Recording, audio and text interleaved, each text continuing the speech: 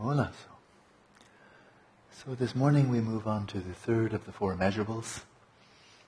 Whenever I think of it, I often have that sense this is the one that's so easy to overlook. Because love and compassion, they're the dynamic duo. And equanimity, this even-heartedness, is so enormously important. It does get a lot of attention in the Theravada, but also ever so much in the Mahayana tradition. This is the foundation of bodhicitta. If we're engaging with other sentient beings with partiality, I like this group, I don't like that group, and so forth, then there's no bodhicitta. You don't even need to take the second step, because the second step will still be based on such partiality. But the one that I think is easily overlooked, and yet, if anything, especially in modern times, these times we're living in right now, is of special importance, is the third one. It's mudita, which simply means joy.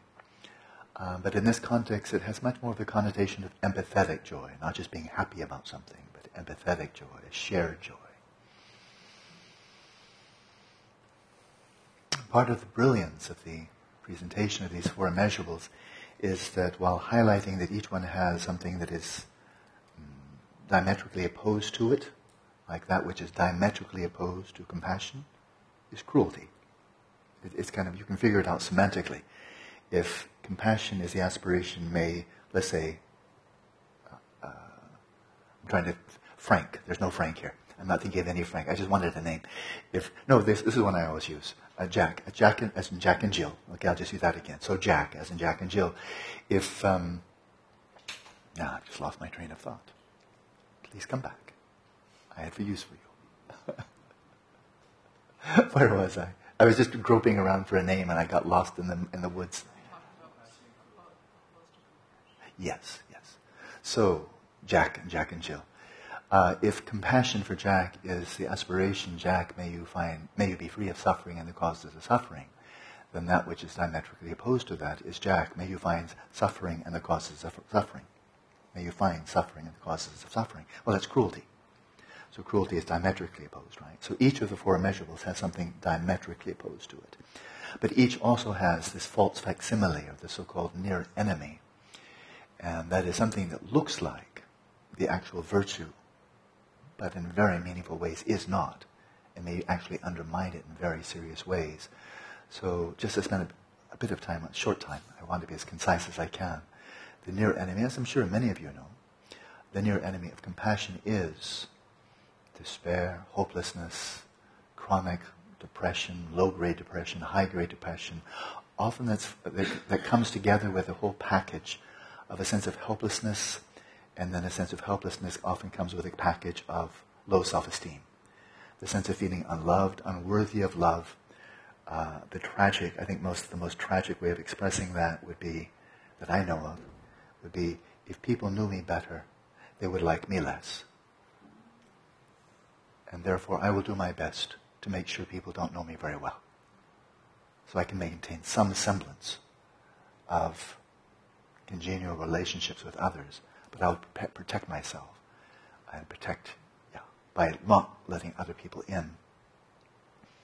Well, all of this is a near enemy, false facsimile of compassion. And again, these four immeasurables are presented as virtues of the heart, but when we really unpack them, there is so much, to my mind, it's awe-inspiring wisdom in them, because each of the four immeasurables acts as a natural antidote to the near enemies of another one. The near enemies are false facsimiles. So the near enemy of compassion is this despair, hopelessness, and so on. But then among the four immeasurables, the one that arises as the natural antidote to that, the remedy, is empathetic joy. Empathetic joy. There's such profound truths here. Why does anybody become depressed at any time? Great big question. Because of what we're attending to. It could be one's physical health, the loss of a loved one, global warming. It could be brain. Well, now there are factors, but they're actually quite small. It could be biological. But I've spoken with people, experts in the field, and they say extremely rarely is the actual primary cause, the significant cause of depression biological in nature. I don't know, but I've spoken with world experts, people who have devoted their whole lives to this, and they say depression is not fundamentally a neurobiological disorder. It's not where it comes from. Now, if I focus on negative things all the time, maybe negative aspects of my own being, or negative aspects of my childhood, or negative aspects of other people's behavior, or anything, if I'm focusing my attention in that way, will that trigger certain types of biological patterns within the brain? Definitely yes. But those biological processes were not the cause, they were the effect of attending in a certain way. Attending to a certain select body of information or knowledge, and then attending to it in a certain way. Right? So I can focus on some, let's say, evils in the world. There have been so many tragedies that human beings have brought about out of anger, hatred, delusion, and so forth. And so I can focus on those. And then I can just go into the depths of despair. Human nature is so terrible. Look what we do to each other. It just makes you want to weep forever. And I can go into a total tailspin. And after all, we're biologically driven. We're animals at best. We're just here to survive, procreate. Freud said we're moved by the death wish and libido, and those are our fundamental drives. And, And then the Christians say we have original sin. Oh, and that sounds even worse. And now, focusing on that, you just throw yourself in the pits of despair. But you can focus on the same realities, and you can shift it over to compassion. That same object, but different way of viewing. So, it's very well known in modern science that attention is extremely selective. It's one of the most universal truths. It's a really important truth, one of the great discoveries. I don't think they were the first to discover it, but who cares? But modern cognitive psychologists working with attention, they recognize attention is extremely selective. Within the visual field, for example, it's famous. We're getting a tiny, tiny fraction of information from all the information coming in from the visual field. And we're about 80% ocular beings, we human beings. We're picking up, attending to, and therefore making real only a tiny fraction. Most of it's peripheral or not even coming up on the horizon. We're not even aware of it at all. And that's just visual. How about what's going on in the mind from moment to moment to moment? How much we're actually picking up on, attending to. And the auditory and the tactile and so forth. We're being flooded every moment by, it's like an avalanche of information coming in by way of 6 windows. We're being flooded, we're being drowned in information every single moment. And the only way we keep our heads above water and don't fall into total confusion and chaos is by being very selective. We have no choice. That's the way we have to function, we human beings, with our brains. It often happens that we feel that reality is thrust upon us. It just happened to us.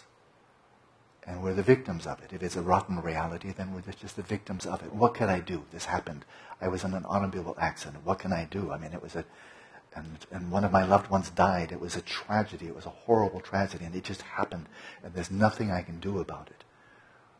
Or adversities, natural calamities and so forth. Well, it just happened. It just happened. There's nothing I can do about it. It's very easy to feel helpless. As if the world is absolutely there and it's absolutely happening to us and we're simply passive recipients of what reality dishes up. And that is the impression one can easily get from a lot of the media and so on. But it's profoundly misleading. So as we move on to, I could really go on and on here. I think these are enormously important topics. And they're so practical. So practical. Because one could say from one perspective, why aren't we, all of us intelligent, educated human beings who are aware of what's going on in the world by way of the media, who doesn't, among us here, and among everybody listening by podcast. You all have a computer or access to a computer, otherwise you're not listening to the podcast, right? So for all of us who have that type of access to information, why are we not all absolutely caught up in despair to an utterly debilitating point? Why are we not? When we're aware of what's going on, just by the way, another little statistic. Right now, the statistical model suggests that by the end of this century, the human population will be 11 billion. And right now it's 7. How do you think it's going to work out? Diminishing resources, which we're gobbling up faster and faster and faster. Rapacious appetite for energy, for food, sweeping out sucking up all the fish out of the ocean, so that apparently they're going to be empty by 2050. So some predictions state. So that's just one little statistic. Oh, okay, 11 billion people. Now, too bad that the Earth is not a balloon. Then we just blow into it and get bigger. And then we have more trees and more vegetation, more vegetables, fruits, and so forth, and more fish because of a bigger ocean, But well, there we are. So that sounds like it's going to be a difficult century to me. If you really take it in, check with the environmentalists. There are some environmentalists, really top people, say we've passed the tipping point now for global warming. We had a chance, but we were too busy thinking about the bottom line in the next 5 years. And what about our profit shares? And what about the stock value of our companies? We can't be thinking about global warming. Our shares will drop by 20%. Or people in government think, they'll vote us out of office.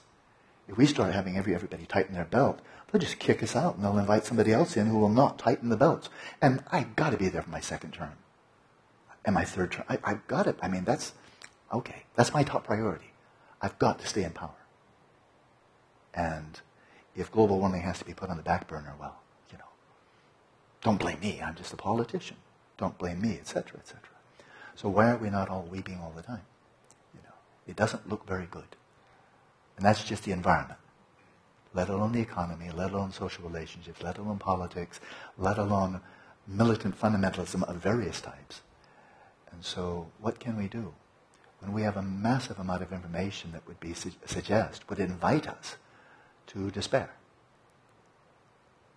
Well, what I just said was a lot of selective information. There's an awful lot that's going on that I didn't mention just now. I highlighted some points that are true, but was that the whole truth and nothing but the truth of the 20th century? No, nobody can say the whole truth and nothing but the truth. You would never stop talking. So, I'm going to stop talking. At least in this mode, we're going to go to a guided meditation and take the reins of our horse. It's often said that the mind rides the steed, or that we should direct our own minds as a rider on a horse or an elephant tamer, taming and then directing, working with an elephant. And so it's time to take the reins of our attention and focus where we will and recognize that is a freedom. We're not compelled to attend to this or that, and we're not compelled to attend in this way or that way. So there's two things there. What are you attending to? And how are you attending to it? And we have freedom. But only if we recognize that we have freedom and then make use of it, and that requires a bit of shamatha. That's why I keep on coming back to that. You can have all the best ideas in the world, but if you can't stay focused, then you're not getting the benefit. Your mind just wanders off or spaces out. So this is why these four immeasurables are actually included in the category of samadhi. Because each of these four immeasurables can be a method for developing samadhi in an incredibly benevolent, meaningful, sublime, and transformative way. Okay? So we're going to have a rich morning, so don't scurry off at 9:30. We have some interesting material. I think if you enjoy it even 1/10 as much as I will, you're going to have a great time. Please we'll start with our chanting and then go on to meditation.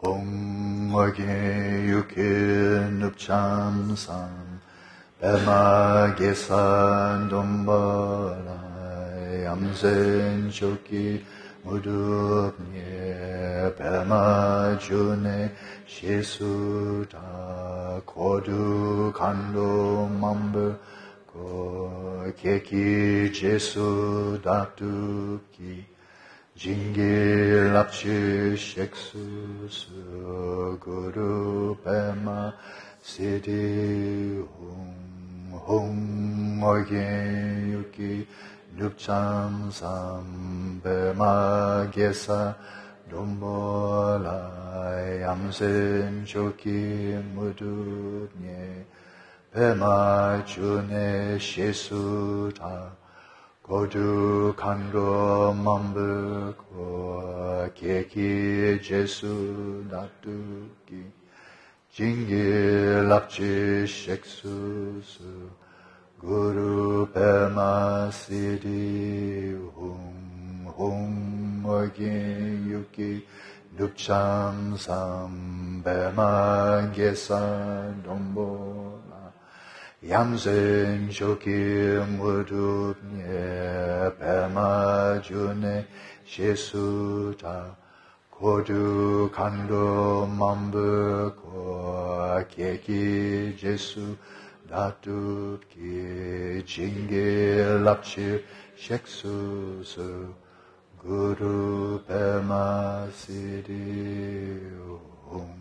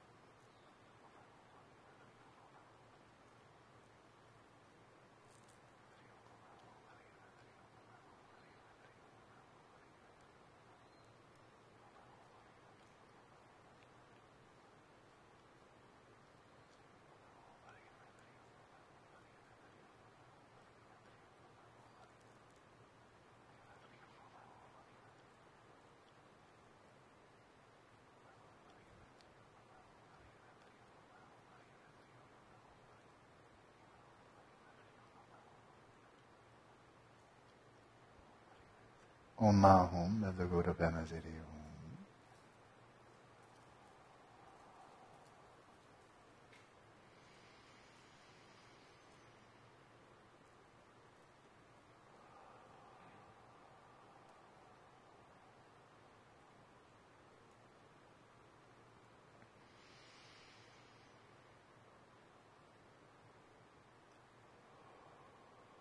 If you'd like to switch positions, please do so now.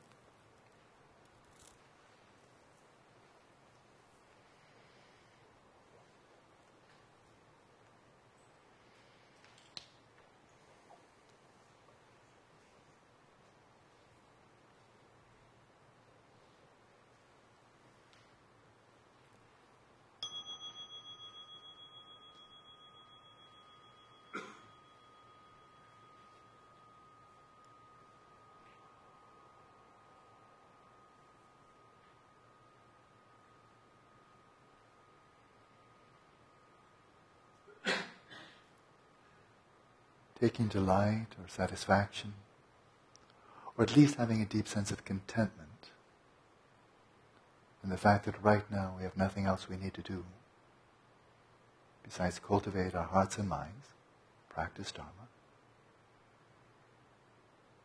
with that sense of gratitude for the opportunity, rejoicing in the opportunity. Let's settle the body, speech, and mind in the natural states.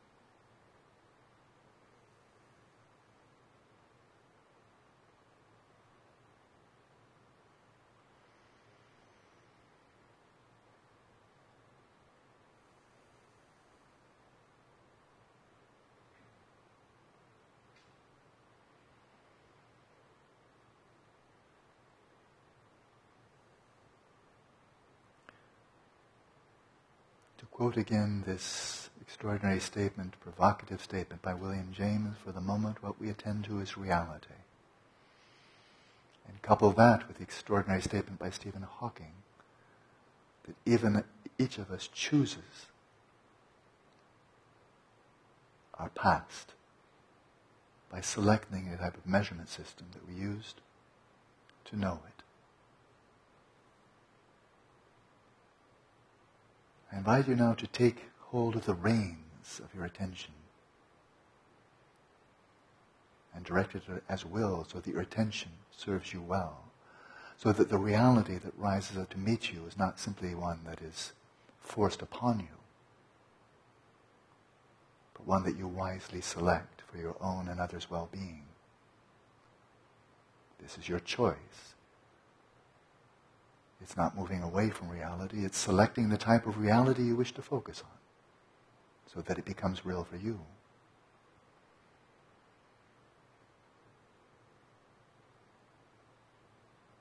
So I invite you now, from this perspective in the present moment,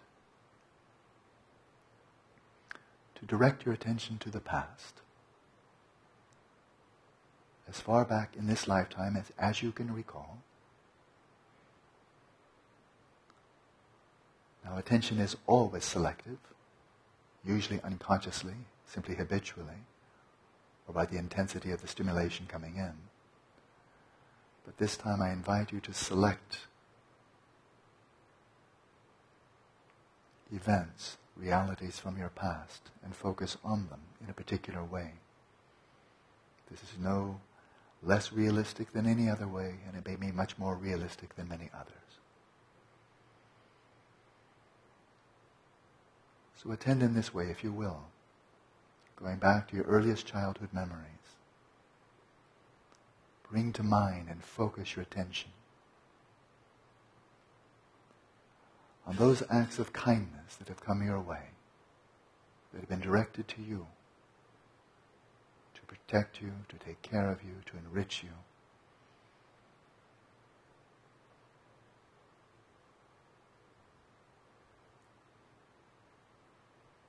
It may very well begin with your parents, other relatives, close friends, siblings. Focus specifically on those who have shown you kindness. And linger on those memories. So that's the target.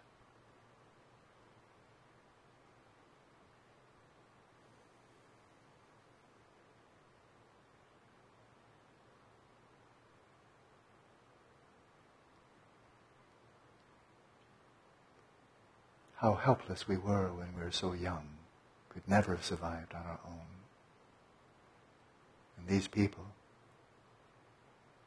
they made it possible for us to survive, to grow up.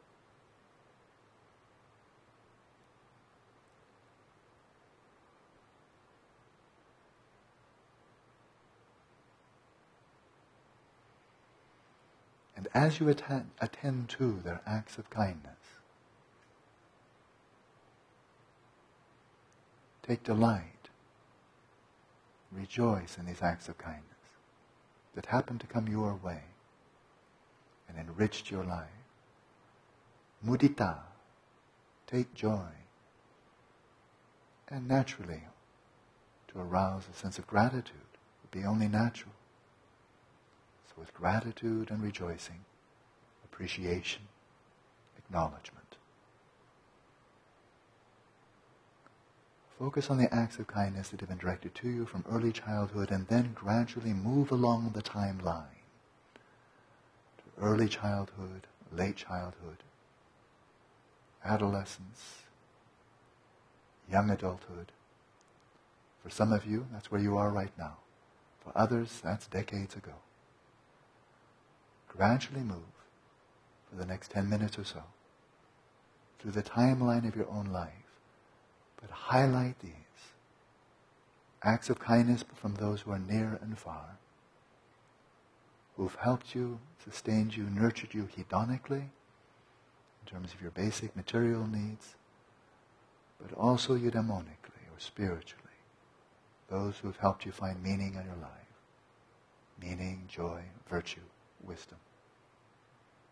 Take delight in the spirit of gratitude.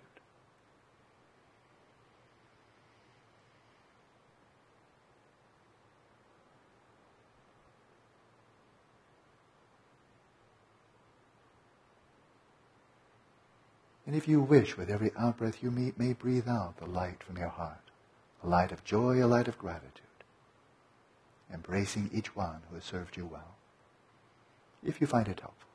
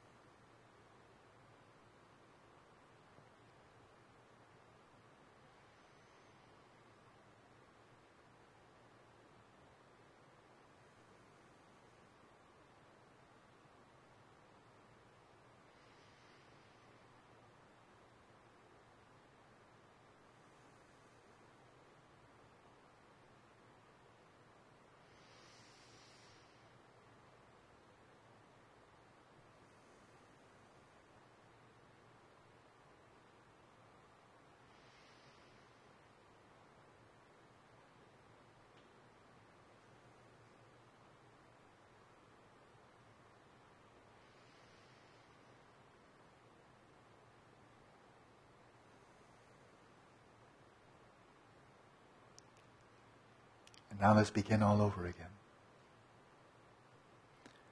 Focus your attention once again back to your earliest memories in childhood. But this time, as you move forward, up to the present moment, seek out and focus on those acts of kindness and acts of service, of generosity, of love and affection that you have shared with others, the ways in which you have enriched the lives of others, helped them, protected them, nurtured them, provided companionship, friendship, provided what they needed in the moment. Attend to the good you've brought to the world.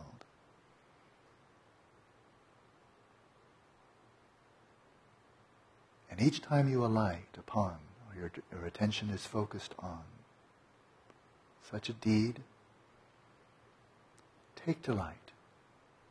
Rejoice in this. It is not self-congratulation. It's not pumping up the ego. It's simply taking delight in that which is worthy of delight.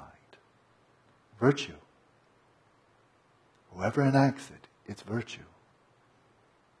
And it's worthy of joy. Move through your life in a spirit of rejoicing in all the good that you brought to the world, to those near and far. And move up to the present moment.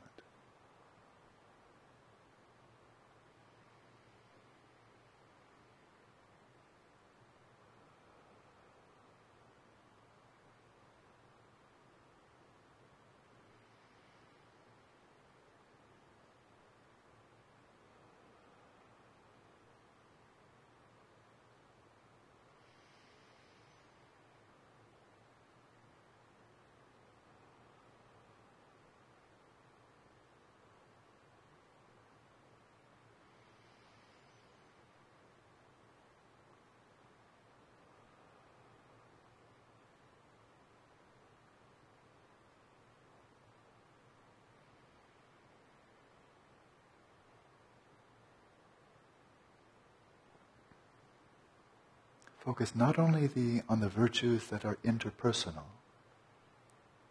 but also the virtues of times you spent in solitude, seeking to purify your own mind stream, purify your behavior, and cultivate virtue.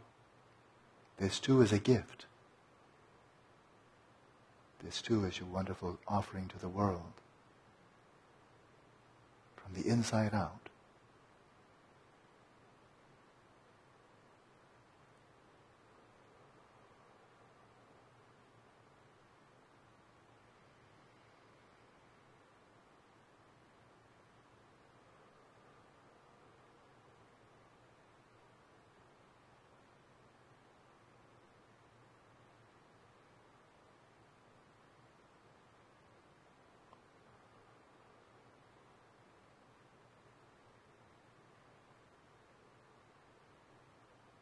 Focus too on the good you've brought to other sentient beings, to animals. And you may have also been active in trying to preserve the environment. This too is a great good you bring to the world.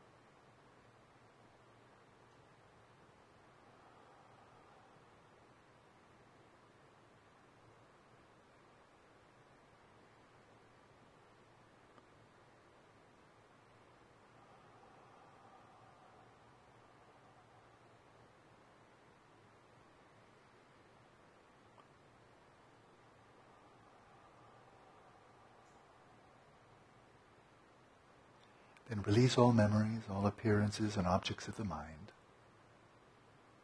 And simply rest your awareness in its own nature.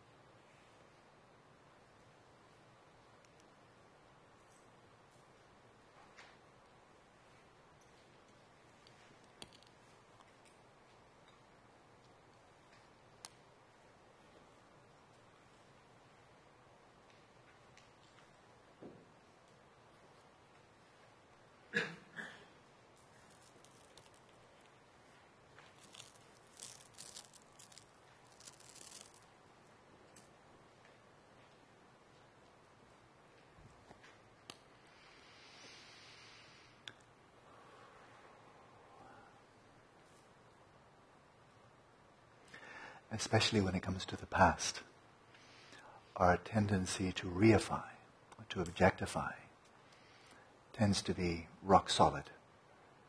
When we think this happened, what year did the United States declare independence? What year was the Battle of 1812?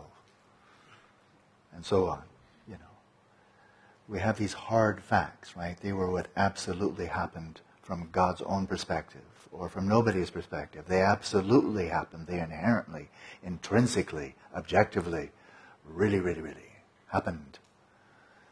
And that's the large-scale view for science, simply because scientists are human beings, like anybody else. We reify everything. And since we reify everything, we reify the past. That's what really happened. And people have different perspectives on it, but something really happened. And okay, so it's like a bunch of blind people looking at an elephant. One person gets this part, one person, but it's still an elephant. That's reification. The elephant is the elephant in the room, and the elephant in the room is reification, right?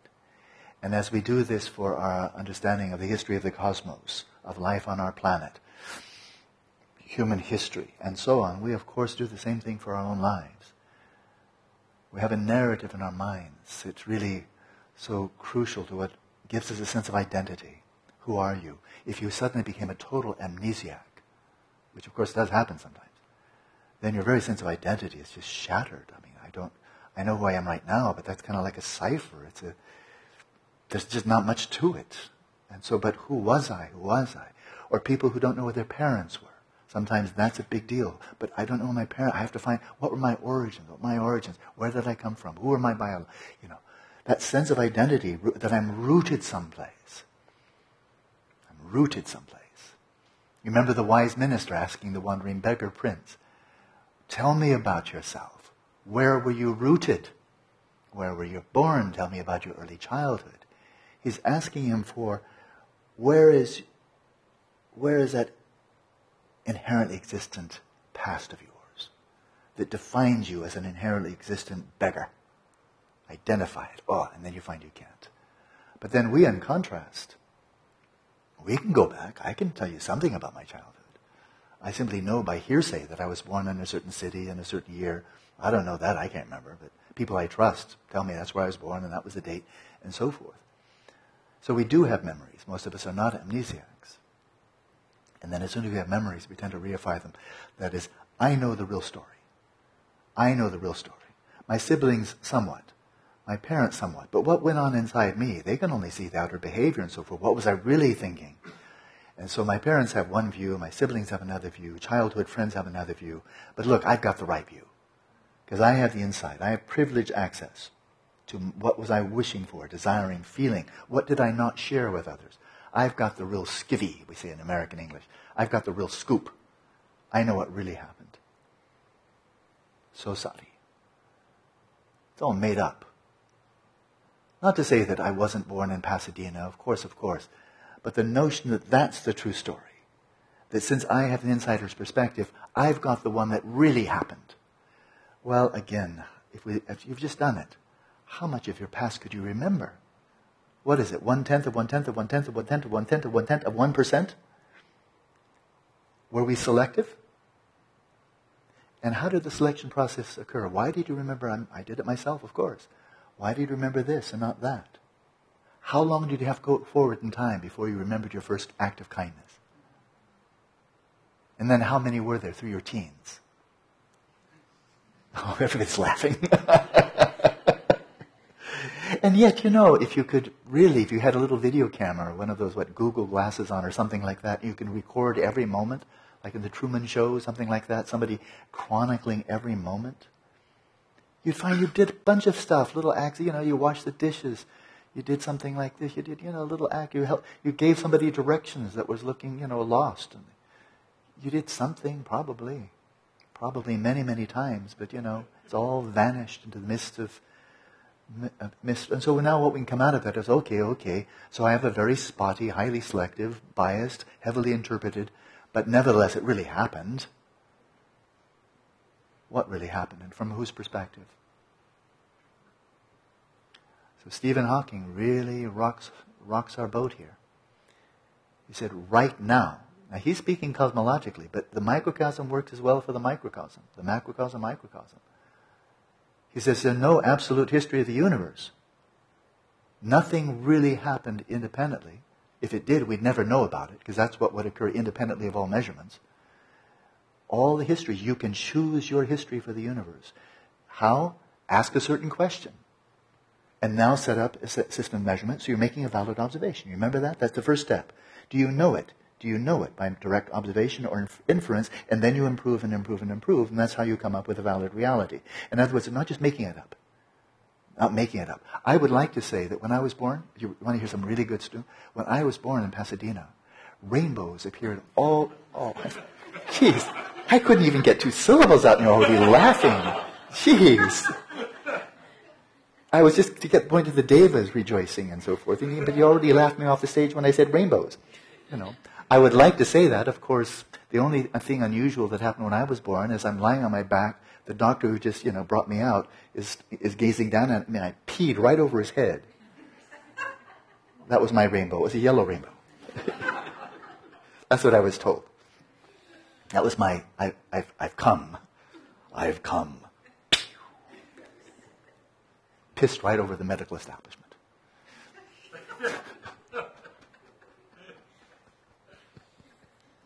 My first symbolic act.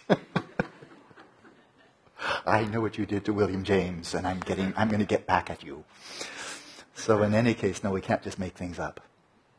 But Stephen Hawking, he was never suggesting that. Something so much more subtle. But this relates to empathetic joy. This relates to low self-esteem. This relates to the sense of being a victim.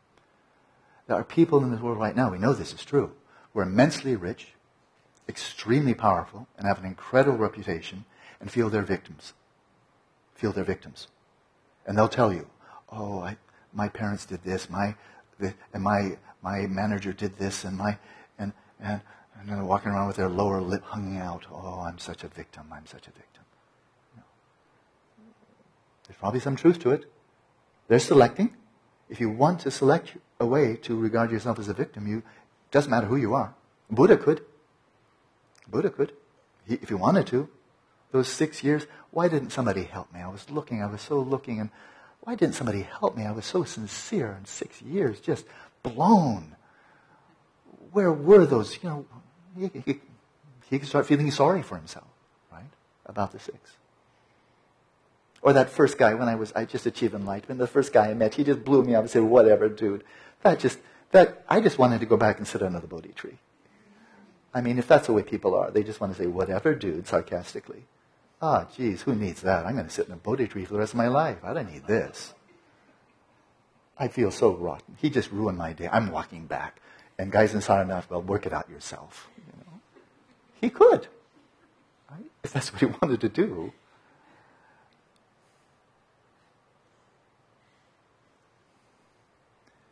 So then the notion, it's getting really to the core here of our identity, who we think we are, who we fashioned, or what we fashioned of ourselves, is so much made up of our memories, embedded like raisins in a muffin, embedded in our very continuum, mind continuum, and our very sense of identity. And the notion that, in fact, whatever we think of the past was not inherently existent. It did not objectively exist. It did not inherently existent. It exists only relative to the framework, the cognitive framework. And I can shift my cognitive framework if I choose. I can decide by an act of volition to attend to other aspects of my childhood than the ones I habitually attend to. I can choose that. It's not being unrealistic. It's simply selecting a different database. And I wish to focus on and really highlight those acts of kindness, compassion, and so forth and so on throughout my whole timeline. I can focus on that instead of all the rotten things people have done to me. It's my choice. And of course, we're not engaging in deliberate ignorance, but we human species do tend to have a deeply ingrained habit of focusing on the negative. It's very widely known. It's everywhere in the press, every single day, 99%, 95%, it's all negative. Does that mean what's happening in the world every single day is the 99, 95? Most parents are killing their children. Most parents are abusing. That doesn't get any news coverage, you know, when parents are loving parents. You ever see that on the front page of the New York Times? There's a couple in Manhattan, they're really swell parents. If anybody in North America kills their kids, that's going to be on the front page. Like one man killed his 5 children. You betcha, that's news. But everybody else in the neighborhood who lovingly take care of their children, who needs to know about that? So, incredible bias. And that's in the press. Why? Because the press are people, and we're people. That's what we do. We tend to focus on the negative. It's probably a survival mechanism. Protect yourself. Those nasty things happen in the past, they can come up. Brace, fight, flight, hunker down, look out, they're going to come and get you. Well, if that's the world you want to live in, then that's the one you chose. That's the one you chose, though. It was not forced upon you. In other words, our own past, really it's astonishing. Our past right now exists in a superposition state. Our past exists in a state of potentiality. Until we direct our attention to it with a question, and then that reality rises up relative to that question, relative to that memory. And that's as equally valid. Assuming it's a valid memory, you've actually targeted something you know, we can refashion our personal narrative in a way that's more conducive to our flourishing and well-being. We can refashion our sense of other people and how they've treated us. We can refashion our very sense of identity by attending to the good we brought on. Not, again, to be looking through the world through rose-tinted glasses, but to compensate for the soot-colored glasses we've been looking through.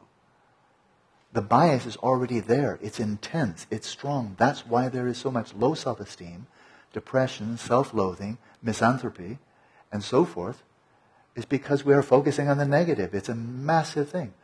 Frankly, Tibetans don't do it as much. They're learning. They're hanging out with us. Our viruses are catching them. And so they're learning. But by and large, no. When I told Gen Losang Gyatso, the abbot of the first monastery where I studied, when he said that human tendency is to look upon our own side as being really good, but the other side as negative, he said, that's just a human tendency. We look upon my side as good, other side as negative. I went to him afterwards and said, Genla, that's actually not true for me. I tend to really focus on my own faults. Really. And he looked at me, I can remember his face. He was an incredibly sweet Lama, as well as being a superb scholar. But he looked at me, and his face just crunkled like it told a really kind of cute but stupid joke. You can't see his face. I can. It was bemusement. He looked at me with, that's the perfect word, bemusement. And when I just told him, I tend to really focus on my negative qualities, he said, no, you don't. He couldn't believe it. He couldn't believe it. I was kind of like the first Western he'd really engage with, because he'd always been engaging with Tibetans. He didn't speak English. We can refashion our very identity. We can refashion our sense of the people who've interacted with us over the course of our lives, and refashion, select another bandwidth, like the radio. The other one had its reality. It's not denying that it has a reality. It's simply denying that it has an inherently existent reality. That's what really happened. That was what happened relative to that perspective. But we fall into habits. We tend to remember the same things. Have you ever done this before? Did you get reruns? When you're trying, what did I do? What act of kindness did I do from the age of 0 to 10? 3. The same 3. Like, that's all happened? 10 years? That was a lot of minutes. That's all you come up with? The same 3? And then if you remember, what were the rotten things that were done to me? It's the same, whatever the number is. It's the same. We get these reruns, and we kind of take them to be real. That's a fiction. That is a fiction. To think this is the whole truth and nothing but the truth, this is what really happened. Well, that's not just a selection, that's a fiction. Because that's not what really happened. That's kind of one of those movies that is totally, has an enormous amount of artistic license, and they say, based on real facts. We gave you 2 hours, and there were 3 facts in there, inspired by real events, But it's fiction. It had a bit of inspiration by something that happened, But it's fiction. That's what we do. So this is the great liberating power of the meditative cultivation of empathetic joy. To balance out, to refashion, to attend to things that we often don't attend to. And then that enables us to attend to the negative, the sorrows and the vices that we have brought to the world, that we've also been subject to by others in the world, and view them in a different way. It's not that we don't look at them anymore. Buddhism is not a path of ignorance or ignoring. It is a path of freedom to attend to those adversities, those difficult times, in a different way. I found that enormously beneficial. Some things that were done to me over time. This is like one sentient being, nothing special. But that was really bad, And just feeling resentment for a long time, and then after a while, then feeling compassion, and then feeling equanimity. I'll just give one brief example. The man, who's a layperson, Gungabashi, I've mentioned it briefly, who gave me the oral transmission and commentary on the 7-point mind training. Among people I knew rather well, there have been a few. Pauline Gatso, 33 years in concentration camp. Gungabashi never did. But the amount of tragedy he went through would leave, I think, most people crippled. Just crippled. I won't go into details, but just take my word for it. He was an aristocrat, and he was Tibet, and then there was a Cultural Revolution, okay? So, connect the dots. He left before the Cultural Revolution, but he left in 1959 with this massacre of Tibetans in Lhasa, and then, of course, the whole country. And so I look at his life, and I knew where he was living in what by almost any standard worldwide would be regarded as real poverty. And yet a man of extraordinary erudition, incredibly gifted. He was quite brilliant, actually. But total poverty. He lived in a one-room shack with no toilet, one light bulb. In utter contentment, in total contentment. Serene, peaceful, benevolent, kind, warm, loving, generous, incredibly generous. I think we just lost the... Need a battery? Oh, no, now it's come back. So he said, this is going to be real short, but he said that from his perspective, he spoke very much as speaking from the center of his mandala. That's very important. From the center of his mandala. He said, from my perspective, I feel a great sense of gratitude to the Chinese communists and what they did to me and to me. Because they tremendously deepened what happened to this tremendous loss, absolutely tragic loss that he and his family experienced in every way. He said, what that did for me was, it tremendously deepened my Dharma practice. it tremendously deepened my Dharma practice. Therefore, I feel deep gratitude to the Chinese communists, who basically took everything away from him, killed his children, and so forth, and left him with, of course, no country. He had to flee for his life. Otherwise, he would have been killed, no question. And he feels gratitude. So he's not putting on rose-tinted glasses. He's not trying to forgive and forget. Who's going to forget that? There's no forgetting there. But for him, in his being in the center of his mandala, that spurred him on to deepening, ripening, maturing, enriching his Dharma practice. And anybody who does that for you is a great spiritual friend. Whether it's a Dharma teacher sitting on a cushion, or whether it's somebody killing your children. I'm going to go on a little bit this morning. I think we have enormously rich material, and I'm going to go right to the Buddhist teachings on causality. Because this is dealing out with causality, isn't it? Everything we're talking about here. Causality. How this leads to that. How we can actually reshape how the past influences in the present. I'm going to say that again. We can reshape how the past influences us in the present by shifting our perspective in the present, on the past. It's a loop. You remember that strange loop of John Wheeler? That strange loop, that pratitya samutpada, those links of dependent origination that go around? You make a decision and now you're in the story, but you chose the story. Remember? Or as Hilary Putnam, he's one of my favorite contemporary philosophers, he said, because he's not a metaphysical realist, nor is he a nihilist, he's found this slender middle way, quite brilliant, called pragmatic or internal realism. And he said,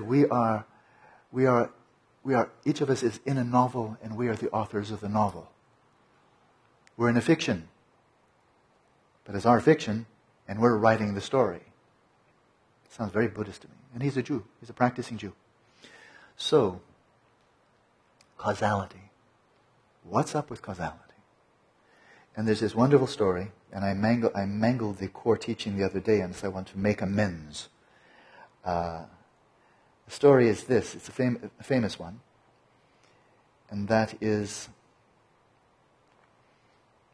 of his first 5 disciples. One was called Asaji, among the 5.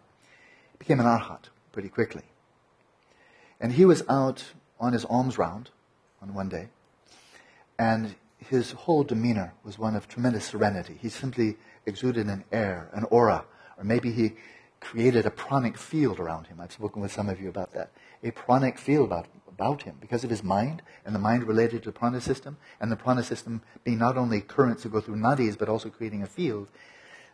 Call it whatever you like, but he created a field, an aura, an ambience of serenity, of peacefulness around him. And there was somebody who saw him, Asaji, on his alms round. And the name was Shariputra. The young Shariputra who was a seeker. And he was a childhood buddies with Moggallanaputra, or more commonly known in Pali, Moggallana. Sariputra and Moggallana were buddies when they were kids, best friends. They both became disillusioned with samsara. They both set out in the search for freedom.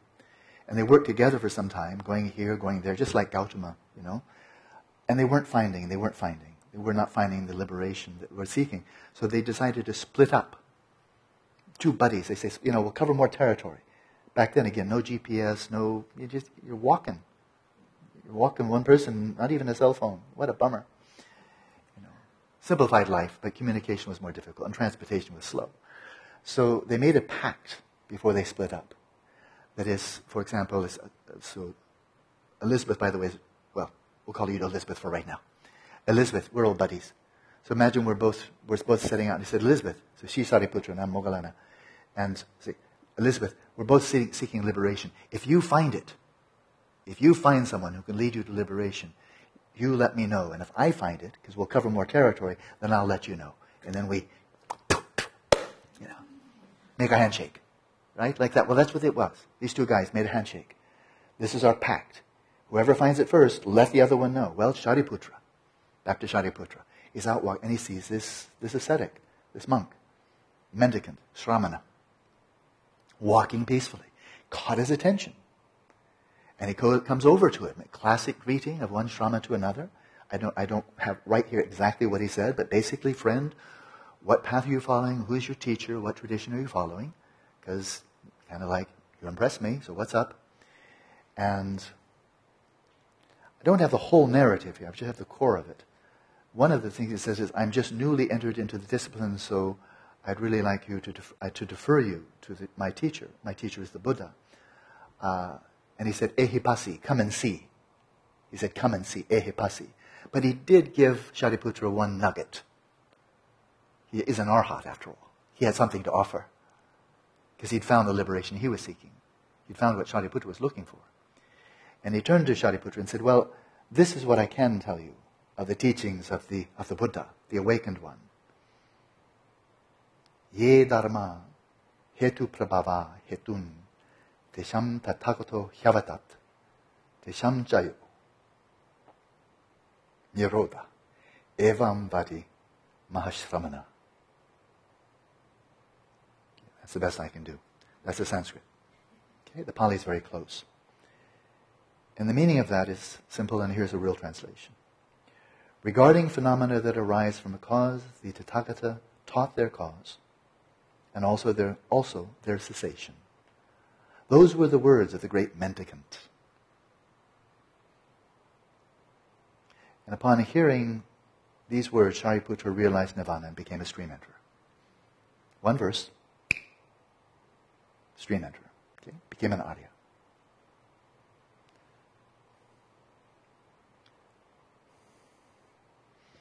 It's remarkable. We look at it and say, what was the cool part? What was the profound part? I mean, causality, okay, but... Well, clearly Shariputra saw or heard and understood something that most people don't hear when they heard it read, and clearly Asaji knew that he was imparting something of tremendous importance, that he could have utterly radical, transformative power. Bring him into the path, actually bring somebody deeply onto the path. Stream enterer, Arya, direct realization of nirvana, with a verse. So Asaji knew what he was doing, and Shariputra, just like the five that the Buddha approached, Shariputra was just ready, just ripe to hear one verse and realize nirvana.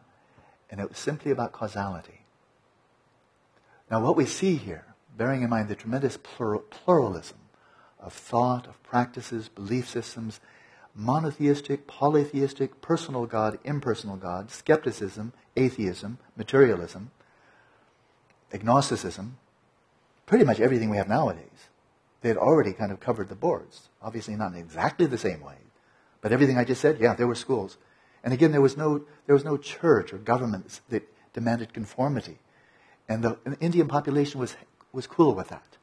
So when a person would renounce all material success, comfort, security, and so forth, and just say, like Gautama, I'm heading out. Now I have only one priority. I need to find liberation. Then the society as a whole, they said, you're worth it. We're going to give you a free lunch for the rest of your life. And none of them starved. And they could be atheists, materialists, they could be theists, non-theists. They could eventually be Buddhist. If you're devoting your whole life to finding truth, that's going to be a good investment. This is a low-cost investment. And dividends for our society, for my children, my family, my community, are potentially very high. If you find something, I'm sure you're going to share it. And therefore, one lunch a day, that was the deal. No breakfast, no dinner, but one meal that will keep you going. That society, that was, to my mind, now here's an opinion. Ready? Everything I just said is true. Here's an opinion. I think that was the most civilized society on the planet. Socrates, who came just a little bit later, you really must read Socrates one day. What he wrote about eudaimonia is breathtaking. It's fantastic. Of course, they killed him. But before they killed him, what he had to say about eudaimonia was really great. He upset people. So, Gautama preceded him in this society that supported sufficiently truth seekers. He found what he was looking for, and the core, Asaji could have said anything. He could have told the Four Noble Truths, 12 links, he could have talked about the 5 skandhas, anything. He probably knew a lot, he was an arhat. But that was the verse he gave. And bear in mind, some of the there was schools in India at that time who believed in fate. Fate, that karma is fate. Predestination. That you're just like a piece of driftwood floating down a stream, but you're not actually making any decisions at all. And there were others that thought it's just random, just go figure, just stuff happens. Just stuff happens for no reason at all. So why? They had true freedom of thought and freedom of expression. Freedom of expression. Again, there was no church or government to say, oh no, now we have to burn you, or you go get house arrest. They've never been able to do that in India. India's a kind of by free-spirited people. So, but what Gautama highlighted was causation, what Asaji pulling out one pearl out of this treasure chest of the Buddhist teachings that he would share with this man who was clearly sincere, Shariputra, and spoke to him simply of causality. Right? Shariputra achieved nirvana, and of course, being the good friend that he was, then he somehow tracked down Moggallana. Don't ask me how. They didn't even have driver's licenses. They wouldn't have ID. There's a story, one Sufi guy was crossing some border, and the border guard said, well, what's your ID? Show us some ID. And the Sufi said, oh, and he pulled out a mirror and said, that's me. It's kind of cute. But really, they didn't have any ID. We can't go anywhere with ID. You can't even stay in a hotel in a foreign country without. No, I think they want your ID. At least your credit card. But they want your ID, If you steal all their towels, they want to know who you are, and so forth. Well, they had no ID, but somehow Shariputra found his buddy. Shariputra found Moggallana, and he recited the same verse. That's what people do. You get something really good, you want to share it. It's a natural human tendency. Moggallana heard it. He became a stream enterer right there too. Two good buddies. But what's the deal? That really, back then, was that magical? Was that kind of like some magical elixir, like a wish-fulfilling jewel of a verse that would just, sprinkle fairy dust and people would suddenly achieve, realize nirvana by that verse? Or what was the import of it? And then we're going to spend some time here this morning because I think now is the time. And this is enormously important. So I'm trying to share with you my best. I've heard something good. I want to share it. It's naturalistic. It's naturalistic, in which so many people believed in India at that time that what happens to you is because of the gods. It's because of these spirits. It's because of these supernatural elements. It's because of fate. It's just sheer chance. There's no causality. It's just sheer chance. There are all kinds of ideas out there. And the Buddha was saying here, no, independence upon this occurs. If this doesn't occur, then that doesn't occur. And of course, the first turning a wheel of Dharma was simply about that. Let's say something we all agree upon. Just like Descartes. Where do we start that is indubitable, absolutely beyond any possibility of doubting? He started with, I think, therefore I am. Okay, that was his best shot. Fair enough. But the Buddha didn't start there. Not I, or think, or I am. None of the above. Just suffering happens. That was where he started. With his 5. Anybody, any qualms, any qualms, any qualms. Speak now or forever hold your peace. Except you're not peaceful, you're miserable. So now let's move on. And he goes to the second noble truth, right? If this happens, then that happens. If there is delusion, craving, and hostility, then watch what happens. There's causality, but we're starting with what you do know, and then I want you to trace it back and see what you don't know, so you can get rid of what you do know. And what you do know is suffering, and you don't want it. You better look at the cause. And don't blame it on your parents,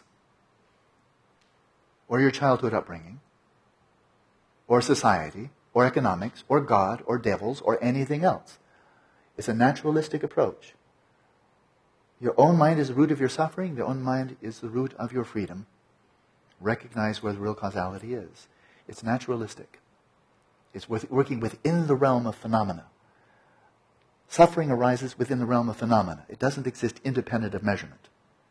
But the causes of suffering also arise within the realm of phenomena, not independent. And therefore, within your loka, within your lived experience, your world of lived experience, identify the actual causes of suffering, determine whether they are intrinsically ingrained in your identity, whether they're external, internal, find out that they are internal. Among body, speech, and mind, determine that the mind is primary. That's core Buddhism, not just Dzogchen. And now, within the mind, what aspect of the mind? Don't just say, my mind sucks. That's sloppy, right? Within the mind are there elements, the eradication of which would free you from suffering, and if so, what are they? And now, who's going to do that for you? An MRI scanner, an EEG, an X-ray? Who's going to do that for you? This is why the Buddha said, be an island unto yourself. Closely apply mindfulness to your body, feelings, mind, and phenomena. And determine for yourself. Nobody can do it for you. They can write a book. They can be an arhat and write a book, and all you do is read the book. They can't do the work for you. Therefore, be an island unto yourself. It's naturalistic. But naturalistic in the most meaningful sense of the term, empirical sense of the term, non-prejudicial sense of the term, non-metaphysical sense of the term, and that is just observe causal sequences, causal patterns. And you'll see that, something that could not be more obvious, and that is that your mental processes, your attitudes, thoughts, desires, emotions, mental afflictions, and virtues have every bit as much causal efficacy as your liver, your lungs, rocks, dogs, hurricanes, and anything else in nature. It's an absolutely even ontological plateau when it comes to causality. That's what reality is shouting at us every single day. That there's physical causation, for sure. Everybody knows that. But also there's mental causation. And neither one is simply an effluent of the other. That's just a belief. The evidence shouts at us that the mind is as real as anything else. Right? And that's Buddhist naturalism. That when you're looking for the nature of suffering, look into the nature of your experience, and that includes your body, social interactions, your mind. Look into the physical, the mental, the whole interface between the two, and things that are neither physical nor mental, like information, and many, many other things that are neither physical nor mental. So Buddhism was a pluralistic worldview from the beginning. It was never, what's it called? Ontological monism, that everything just boils down to one thing, everything is just the mind, everything is just matter or matter energy. Never did that. Nor Cartesian dualism. Buddhism has never been Cartesian dualist. It's just mind and matter, mind, oh and gee, how do they interface? Buddha's never gone there. It's always understood. Hey, there are many causes that are not physical, many that are not mental, many are physical, many are mental, and they do interface with each other all the time, and that's the world we're living in. And that was simply all observation. There was no metaphysics in there at all. Right? But then there are primary causes and there are secondary causes. Primary causes and cooperative conditions. So somebody kills members of your family and takes away all your stuff, and you have to flee, and you wind up in abject poverty. Well, those are causes. That's what other people did to you. Now, what's the effect on your mind? Can they make you unhappy? Can they make you fall into despair? Can they make you angry, full of resentment, bitterness, and wanting for retaliation? Can they make you do that? No, those are cooperative conditions. If something can make you do that, it's your own mind. But your own mind can be filled with resentment even if nobody else does anything to you at all. You can be filled with resentment and have nobody do anything negative to you. Yeah, but my relative over there, they beat up him up, and I'm feeling so resentful. And then we'll start a clan warfare. You didn't do anything to me, but my third cousin twice removed. You punched him on the jaw. Take this. Anything can be a cooperative condition for malice. It's raining. That really pisses me off. And then, get out there and start doing some damage. So this is one of the tragedies of the modern world, especially the 20th century, that those advocating scientific materialism, and I know many of them, and I've had a lot of very rich and informative conversations with them, many of them regard their view as one of naturalism. Naturalism. They don't use the word scientific materialism or physicalism. They say, I am an advocate of naturalism. I take a naturalist view of the universe and human identity and so forth. Now that sounds nice, because who's not a nature lover? Natural food. I'd rather have artificial food or natural food. And so if you're advocating naturalism, that's good marketing. I advocate naturalism. Oh, how sweet. And then I've had conversations, so many over the years. Oh, what's natural? what is something that's natural? Something that's not supernatural. That's the answer. Natural is what's not supernatural. And they'll say, like ghosts and God and angels and all that other stuff that religious people believe in, which is just belief that doesn't have empirical evidence. And so we're not that. We don't go into airy fairyland. We don't believe in superstition. We don't have blind faith. We deal with evidence.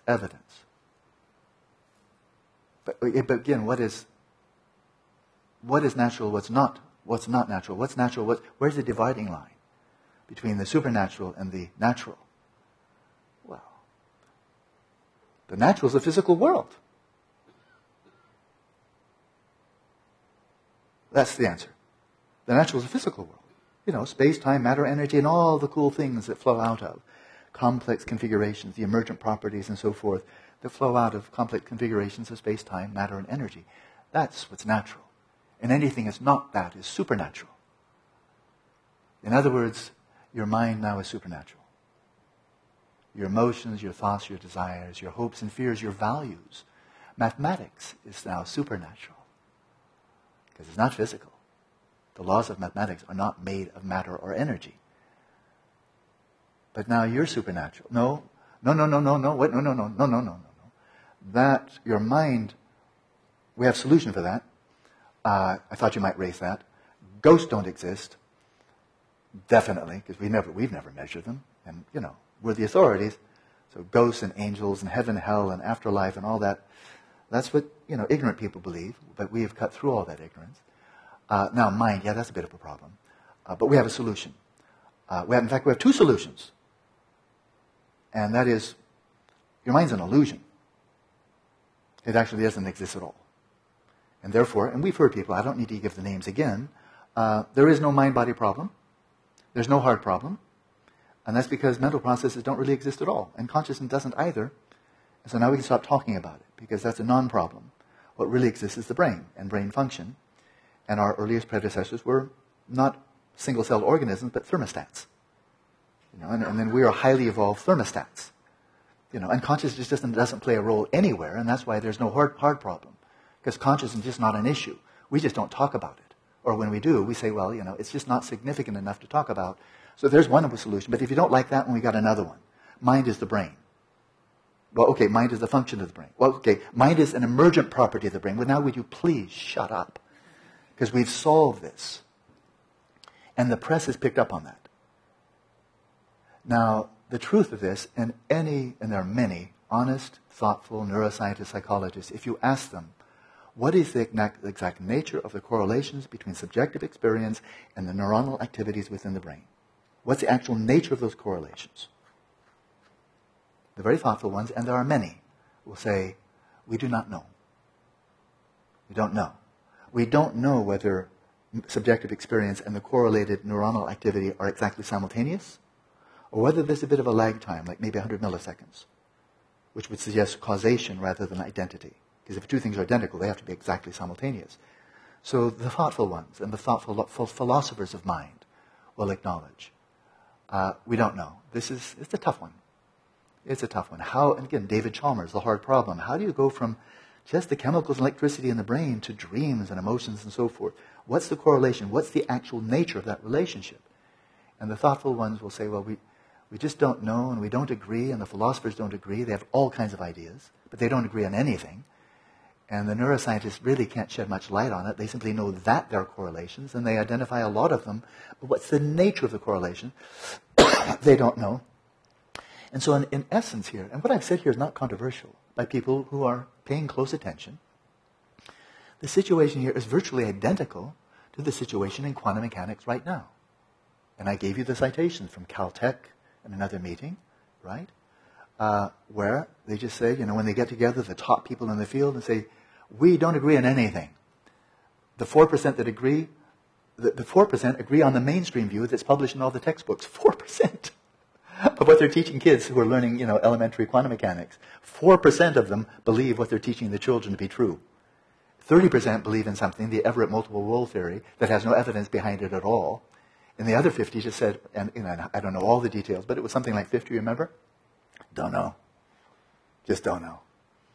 And this is uncontested in quantum mechanics. I love it. Not in a deprecating or superior way. I love it. This is good science. When scientists have not found consensus, they've got a gnarly problem they've not solved, they get together and they've got all different kind of ideas, they can't agree, and they say, well, there it is. We can't agree, we don't have consensus, and that's the state of the art of quantum mechanics, the most successful branch of modern physics. But we don't know what it has to say about physical reality. We don't know. And it's questionable, as my physicist friend told me, questionable whether there's been any real progress over the last 90 years. Since Heisenberg and Schrödinger really mathematized quantum mechanics. That's really honest. I love that. It's science. Really, it's science at its best. They've made brilliant progress, and when they come to something they've not solved, they all get together and they recognize, we've not solved this. And it goes out into the public. We have brilliant science here. It's got tremendous benefits to it, but we don't know what it tells us about physical reality. In fact, we don't know the nature of physical reality. But we certainly have big problems because where we can't live is the 19th century.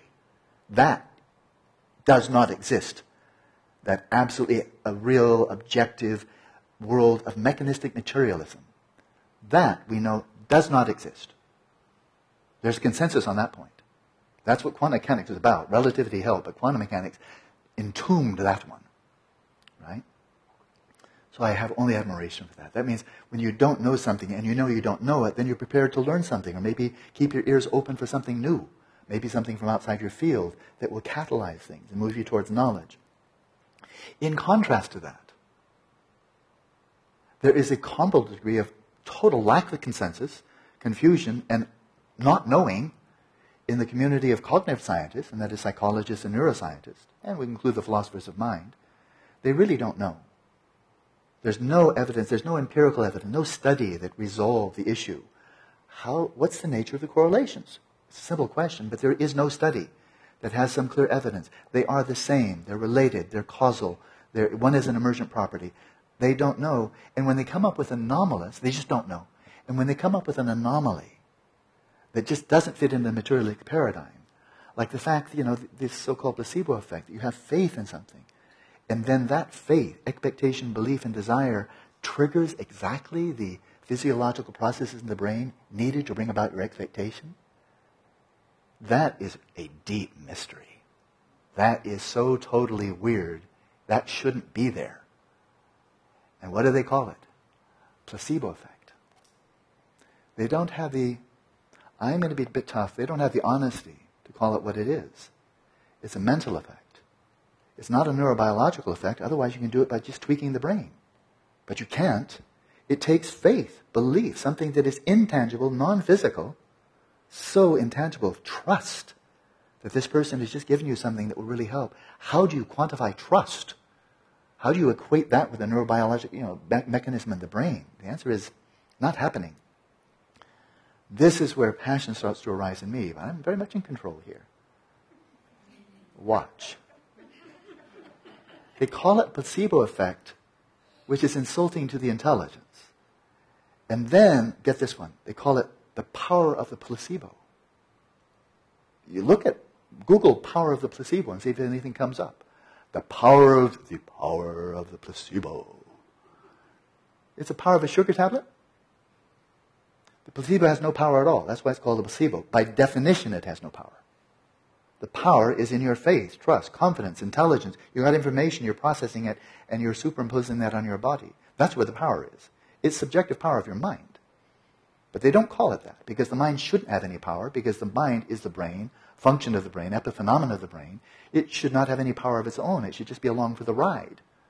As not an agent, because you look in any of the news now, it's always the brain that's the agent. I've been looking. I read the news every day. I can't remember the last time I saw in science journalism somebody referring to the mind as an agent. I can't remember. It's brain every single time, which means the mind's along for the ride. It's either non-existent or it's an epiphenomenon. And it's everywhere. The brain is the agent. It comes from Nobel laureates, from journalists, from physicists, from psychologists. The brain is the agent, the mind is the brain, the mind is the brain, the mind is what the brain does. In other words, they are doing just the opposite of what the very honest physics community is doing, saying in public, we don't know, we don't agree, this is a big mystery. There's a cover-up here that is massive and is worldwide. It's a cover-up. It's fraudulent. It's really fraudulent. Because they're taking an idea, a hypothesis that I find quite silly. Okay, that's my opinion. But they're presenting it as a scientifically established fact. And that's just false. That's fraudulent. That's a lie. And as the old slogan goes, tell a big lie frequently enough, and it becomes a truth. It doesn't matter what the lie is. The mind is the brain. Well, I'm going to say that's a lie. Show me the evidence. If you've got evidence, show me. Show me. Show me. There's no evidence. That I know. There is no evidence that shows the equivalence of the mind and the brain. But it's everywhere now. Tell a big enough lie. Tell it repeatedly from all sources. Academia, science, journalism, big business, and so forth. And then lo and behold, why would anybody question it? Because they never hear anything different. Like my medical colleagues that tell me when I got all my medical education, I didn't know that we were being fed materialism. I thought it was just medicine. So, now formally on this day, I'd like to file a class action suit on the part of humanity against the agencies who are promoting this great fraud. Scientific community, especially the cognitive sciences, governments and other funding agencies, and the journalists, very much so, want to round you up together. I want to sue you. Because you're a great big corporation. You're like a food corporation. And it's very expensive. You're a business. We all know that. You take in a lot of money, you make a lot of profit, and you produce a product. And part of your product, and I'm focusing especially on the mind scientists, part of your product is really, really good product. It's based upon rigorous research, well done, meticulous, rigorous, replicable. You've given us an enormous amount of knowledge about the brain especially, but also about the mind. That's a good product. For that, I only thank you. It's like a food company that's giving us very good food. But you're introducing the additives without telling us, and the additives are highly toxic, extremely toxic. And you're not telling us you added them. You know, if you're paying attention, that they're terribly toxic, but you're covering it up and not letting anybody know that the toxins are not part of the food. They're additives. And the toxins are these metaphysical beliefs of scientific materialism. The mind is the brain, you're a robot, you don't exist, the brain is the agent, you have no free will. Little things like that. Those are the little additives to this splendid body of knowledge that the same scientists are giving us. That's good food. That will enrich us. It is already enriching us. But they're slipping us the additives. Now, is somebody really doing this deliberately? I don't know, but I really feel it must stop. This is absolutely catastrophic. I think it actually might destroy human civilization. That's an opinion, of course. But is it really that dumb? You got 11 billion people. We're, with this whole worldview, we're focused entirely on the hedonic. Because of materialism, that tells you it's the only place to look. We're going to 11 billion people. Natural resources are diminishing. People are told they're robots, which means we have no social... All you have to do is connect the dots. There's no social responsibility, of course. I know I'm repeating myself. But this is being perpetrated every single day, so I want a class action suit. So one of you commented to me in a personal meeting that sometimes when I'm speaking to one person here in Phuket. Sometimes I'm speaking to everyone here in Phuket. Sometimes I'm primarily speaking to people listening by podcast. And sometimes I'm speaking to the world. Right now, everything I'm saying may be totally irrelevant to everybody in this room, because you don't believe any of this scientific materialism business. But right now I'm speaking to the world. Here it is. This is a massive cover-up. This is fraudulent. This is anti-science. There's an enormous amount of good science, but this is anti-science. This is harmful to science. This is harmful to human species, harmful to human civilization, demoralizing to the individual, disempowering. It's catastrophic. And it's being presented, the worst part, it's being presented as scientifically validated. Now that's just a big lie. So we need to broaden the sense of what is natural. Back to common sense. Back to what we already know to be true. That our desires, our beliefs, our hopes and fears and so forth are influencing our mind. That we are the agents and we have to take responsibility for it. We are human beings. We are responsible for our actions. Don't blame it on your brain or your genes or your parents or anything else. We're responsible for our deeds. Right? We need to take back the reins of power. away from the pharmaceutical industries and all those who would dehumanize us into robots, animals, or something less, or nothing whatsoever, and take it back. They've robbed us. And if you think I'm thinking of some person like, oh, this guy, or that university, I'm not. It's delusion we're talking about. I'm not targeting people like, let's round them up and punish them. That's nowhere in my mind. But I'm being very tough here. And what's the target? What's the target of my toughness here? It's delusion. It's delusion. It's coming from ignorance perpetrated by delusion and in a whole network which is dominated by the pursuit of wealth, power, and prestige. And that's where science is today. It's a business dominated, like every other business, by wealth, power, and prestige. That wasn't the case 100 years ago. That wasn't the case when Einstein was doing his equations. That wasn't the case when James Clerk Maxwell, 1865, came out with his brilliant ones. Or Darwin. It wasn't the case then, let alone going back to Newton and Galileo. It was not the case. These were really free thinkers. There was very little money involved, if any. No great prestige.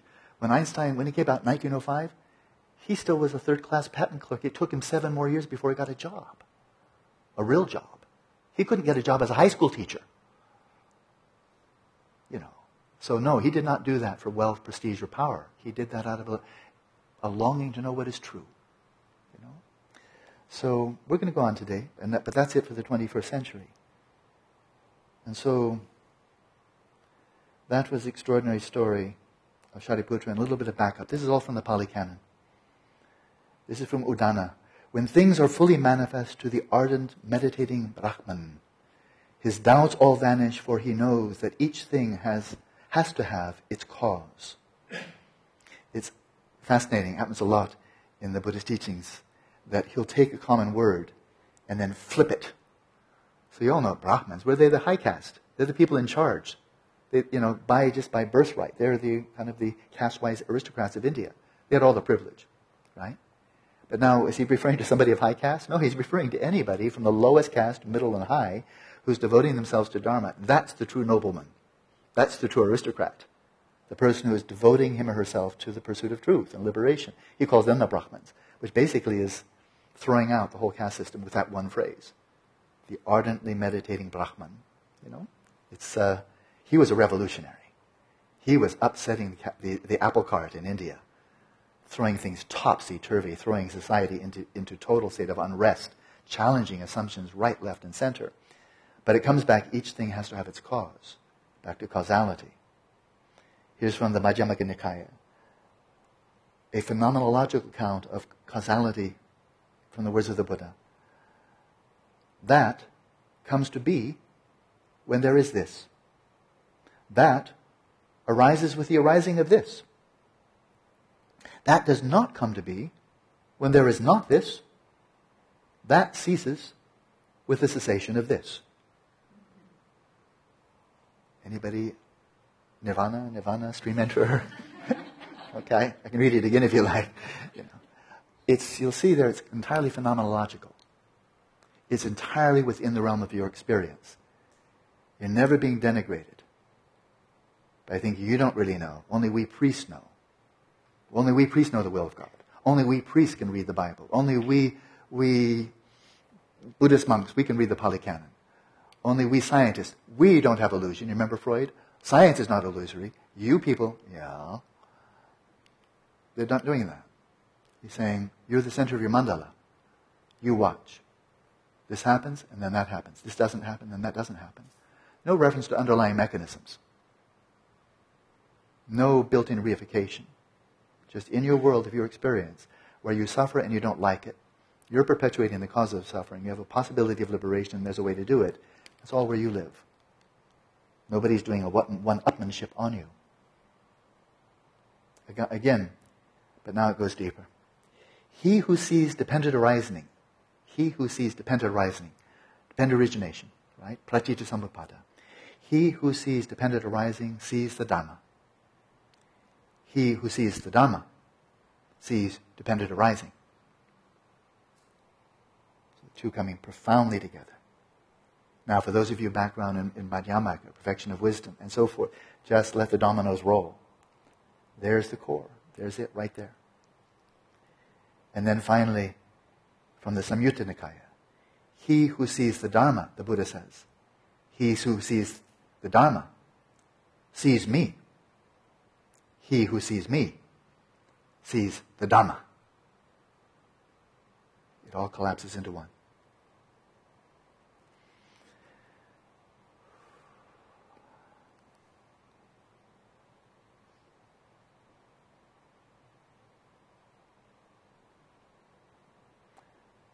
So another point, still within the Pali Canon. I love it. That's why I love to come home to. It feels like the granite foundation of the whole edifice all the way up to Dzogchen. But in a way, nothing higher than lower. Was it any deeper statement than one I just read? For some people, that was, for Shariputra, when he heard that, that's the deepest thing he could possibly hear. Because in a finger snap, he became a stream enterer. What's higher than that? So there's no real hierarchy here, as Ganta Tukarambaji says so wonderfully. We often think of this is the lowest yana, well, Shravaka yana. But then Bodhisattva, okay, that's better. And then, now we're up to Dzogchen. Now we're up at the top of the peak. One way of looking at it. The other way, remember, just one great big cake. Any part of the cake, that's the best for you. That's your Dzogchen. Right? Shravaka yana, whatever. Or if we see Padmasambhava, for some it's Atman. It's Atman, they're practicing Hinduism. And for them, right now, realization of Atman. That's their great perfection. Padmasambhava, right? He said that's the great perfection for some. So, but this theme now will go on until about a little bit before 11, and then I can just easily postpone all the interviews for the morning 1 hour. This is so important. It's so core. And I'm finished with the 21st century. If you don't like that, don't worry, it's finished. If you like living in the 17th century, it was more something. I don't know. Something. So here's from, I plug my poor little run to the litter, Meditations of a Buddhist Skeptic. The Buddha rejected on pragmatic grounds any theory that undermined the sense of moral responsibility. On the one hand, he rejected determinism as supporting inaction, or akirya. If one is not responsible for one's actions, the will to act in a wholesome way and not an unwholesome way is stifled. So, determinism. That was a view back then. It was one of the views out there in the wind. Fate. Determinism. Whether it's because of the gods or simply fate or because of physical determinism, whatever, it all basically boils down to determinism. That you have no freedom. You have a sense of making choices and being responsible for them. Got that one wrong. Like Einstein said. He believed in determinism. You're actually not making any choices at all. You have the feeling you are. That's an illusion. And he wanted to advocate social responsibility. That's a tough sell. Well, the Buddha he always follows the dots. He always follows a position to its logical conclusion. He said, if you believe this, then there's a call to inaction. Because why the hell should you do anything? Why should you, once you know that you're a cog in a machine, once you know you're a puppet, what would you decide? Say, I want to use a real vulgar term, but let's say screw it and then connect the dots. Then in that case, why should I do anything? If that's it, if I'm just a puppet, then screw you. I'm just going to hang out, jerk away. If that's the way it is, I'm not going to give any effort. I'm a puppet. I'm a cog in a big machine.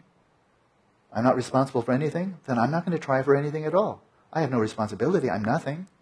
I'm just a tool. So that's what I'd feel like. I'm not going to strive for liberation. I'm either predestined to get it or not. Maybe there isn't any. I don't even know what it would mean if I'm just predetermined already. So screw it. I'm not responsible for anything. I'm not doing anything. And why should I try to cultivate virtue? I can't cultivate anything. I'm not an agent. I'm not going to try to avoid non-virtue. I'm not going to cultivate virtue. I'm not an agent. I'm not doing anything anyway. So why should I pretend? Screw it. That would be my response, if I really believe that. Isn't that a reasonable response? If you're not an agent, then don't pretend. But that's catastrophic for your life and everybody else. Human civilization. Now you've just flushed it down the toilet. Buddha said, don't go there. If the empirical evidence, he didn't say, but if the empirical evidence were incontrovertible, then bite the bullet, bear it if you can. It's not. It's just a belief. But now, I said I wouldn't go to the 21st century. I lied. No, I just made a mistake. You are your brain. You are your brain. Well, then you're not an agent. Your brain's the agent. The brain operates according to the laws of biology and physics. You've heard it so many times now. You're not an agent, which means you're not responsible. Go punish my brain. Find a part of the brain that did it. Electrocute it. But don't mess with me. I didn't do it. I didn't do anything because I don't exist, or if I do, I'm not an agent, because you've already told me I'm not responsible for anything because I'm not making any choices. The brain does everything. You just told me that all of my mental problems are neurobiological processes. So why should I try to do anything? Screw it. Fix my brain. That's contemporary, that catastrophic view. But if it's just one more dumb view or one terribly mistaken view, then you can say, well, okay, at least there are a lot of them. But this is one presenting as if it's scientifically validated. That's where I start bursting into flame. That's a lie. It's not just a false view. That's a big lie. So the Buddha refuted that one. On the one hand, determinism. On the other hand, he said, he rejected indeterminism of asserting that all experiences and events arise due to pure chance, without reliance on any causes or conditions. Ahetu apachaya. Ahetu apachaya. So, you see, they were pretty sophisticated thinkers back then. Well, the Buddha rejected both of them for the same reason. And that if some of my actions are happening for no reason at all, then I'll just watch it happen. Because I don't know whether I'm going to start screaming or shouting profanities or raping somebody or giving away all my goods out of compassion. I have no idea what's coming up because it's coming up for no reason at all. And if that's the case, then I'm not responsible. How can I be? If there's no causes at all, then I'm as helpless here as I was with determinism. Right? Well, these are what we get right now in modern science. Your brain is a biological organism. And the cells are operating widely believed according to the laws of classical physics. That's completely deterministic. Everybody knows that. But might there be quantum effects in the brain? Way down there on the elementary particle level. After all, you can say the brain is composed of elementary particles and the fields they generate. On the elementary particle level, there are quantum effects. So might there be kind of like a butterfly effect or something very subtle on the quantum level that is repercussing up, reverberating up to the macro level of molecules and cells and cell electric discharges and so forth? Might there be quantum effects on the brain? If that sounds very cool to you, don't feel too happy too soon. Because those quantum effects, according to the general consensus in quantum mechanics, are occurring for no reason at all. Quantum acausality. So now you got your choice. You can be either a deterministic brain or an indeterministic brain. One is just you're a machine, the other one is you're a crazy machine. Acting for no reason at all. And those are the two big options right now in modern neuroscience. The notion there might be another option is nowhere taught. Or if it is, I'd really love to learn about it so I can call it from the rooftops and out over the podcast. There is this neuroscience department in such and such a university in such a country where they are saying there are alternatives besides mechanistic materialism. We're always looking for the underlying neural mechanisms. And the alternative beyond, there are stochastic random events in the brain from the quantum level. There's a third alternative that actually imbues each individual with more responsibility, with dignity, that you have a brain, you're using your brain, and you're responsible for everything you do voluntarily. Out over the podcast, if you know somebody teaching that in a neuroscience class, I want to praise that very publicly. I've never heard of it myself, but then I'm quite ignorant. So there's our predicament. That is, where do we fit? I think we need to go to physics, because the neurobiologists are not helping us out. And there's a reason for that. They don't study 20th century physics. They're still looking for underlying neural mechanisms, clunk, clunk, grinding gears, mechanistic materialism that actually went out of date, was antiquated, and has never been revitalized since 1865. That's when James Clerk Maxwell wrote his equations that Freeman Dyson, and I'm going to quote him momentarily, one of our brilliant contemporary theoretical physicists, retired now, but for years was at the Institute for Advanced Studies in Princeton, where Einstein was, where John Wheeler was. 1865, James Clerk Maxwell, according to Freeman Dyson, one of our top physicists, this was one of the two most significant events in the 19th century in terms of modern science. One was the publication of Origin of Species by Darwin. The other one in 1865 when James Clerk Maxwell presented his equations describing and making intelligible all electromagnetic activity, magnetic and electric fields in the universe. And it boiled down to just 4 equations. But they so mystified the scientific community that it was only 20 years later that they were widely accepted. And there was a good reason. They were difficult, and eventually they were synopsized down to 4 equations. So when I was studying physics, I learned about these, of course. And I got so interested because I heard these equations, if you're looking for beauty in mathematics, here's a place to go. Beauty in mathematics. And so I said, I want to learn those. So I found where I went to school was so marvelous. Amherst College, the whole 5 colleges there in Massachusetts. I found a professor, and I asked him, would you please, I want to spend 12 weeks, because I'd already had some training. I had pretty good background in mathematics and physics by then. He said, I would like to understand and appreciate the beauty of Maxwell's equations. Would you teach me one-on-one these equations so I can understand them, savor them, and appreciate their beauty? I found somebody to do that. And by the way, I got all my education for free. They pay for everything. I'm very grateful. So Freeman Dyson, he's quite extraordinary. Freeman Dyson, I've read a number of pieces by him. He never disappoints. I always find he's just a deep thinker. And, of course, he's a brilliant physicist. So Freeman Dyson. This whole notion that the only phenomena in nature that are causally efficacious are physical. Freeman Dyson. We're going to read this, and I go. I now quote from a paper he wrote. We now take it for granted that electric and magnetic fields are abstractions, not reducible to mechanical models. An electric field strength is an abstract quantity, incommensurable with any quantities that we can measure directly.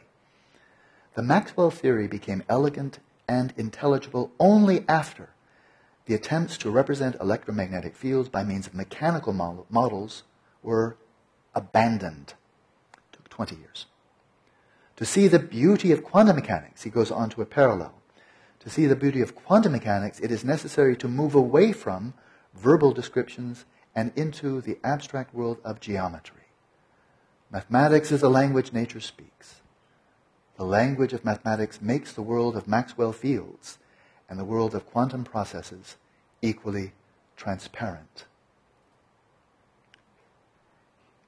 That was not a controversial thing he just said. People who really understand what happened in the 20th century in physics know that any mechanistic notion of the universe is as antiquated as a horse and buggy. It's charming, it's cute, but it is so out of date. And to see whole branches of science that are still there is really quite a travesty. But that's because of the compartmentalization of modern academia. But when he says geometry, that what's out there? When we make measurements, then it becomes classical, just like in quantum mechanics. But what's out there? He said, well, okay, you really have to ask. Mathematical abstractions. What are mathematical abstractions? Thoughts. But how can thoughts be out there? They hover all by themselves? What is a thought without a thinker? What is a thought without a referent? We're back to that again, aren't we? And when he said we need to move into the world, to understand quantum mechanics, we need to move into the world of geometry, into pure forms. Also true of relativity theory. Geometry rocks. Can't understand relativity theory without geometry.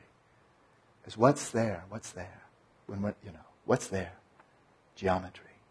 And mathematical abstractions. Ever heard of the form realm? Where are these ideas coming from? When Einstein, in his spare time, while working as a patent clerk, he's having these wild ideas coming up in imagery. And then, with struggle, he gets them into words. But first imagery. And just flowing right out of his mind as he's just sitting there with a pad and a pencil. So this is a creative process. It comes from, he said, I did not make my discoveries by observing a lot of empirical evidence and then deducing a theory from them. I just sat there and out they came. And then I mathematically formalized them and then presented them and then history happened. Final note on Buddhism Your substrate consciousness is your portal to the form realm. Uncontested statement, that's true.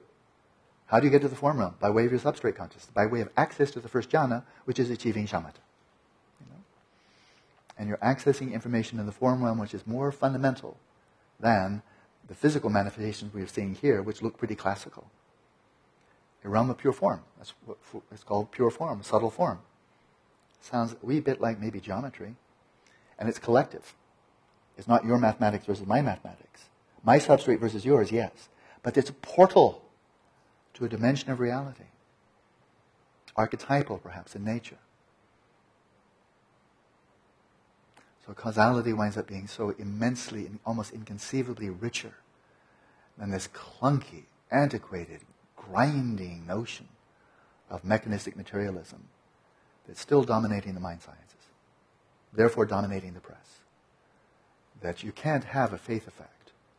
You have to call it something that it's absolutely and obviously not. It's a cover-up. Well, let's uncover.